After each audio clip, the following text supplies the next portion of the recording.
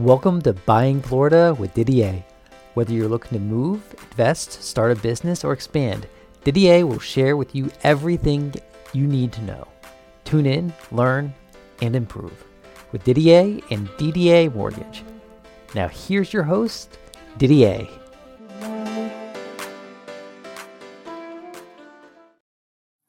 Didier at Didier Mortgage. I want to talk about rates and locking in your rate. I think we're living in interesting times, and we never know one day to the other.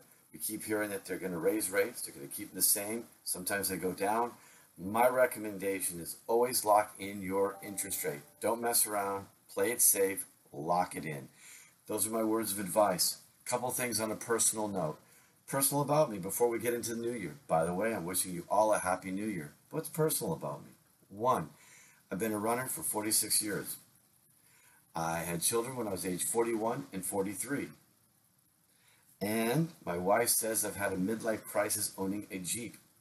I forget to mention to her that I've been driving Jeep since I was 25 years old. Other than that, I'm wishing everyone a happy new year, a great year. I think rates are going to fluctuate all over the place. You're in a finite period of time when you're buying a home, meaning that you're going to close in 30, 45 days. Lock it in, play it safe, don't mess around. Happy New Year, everyone.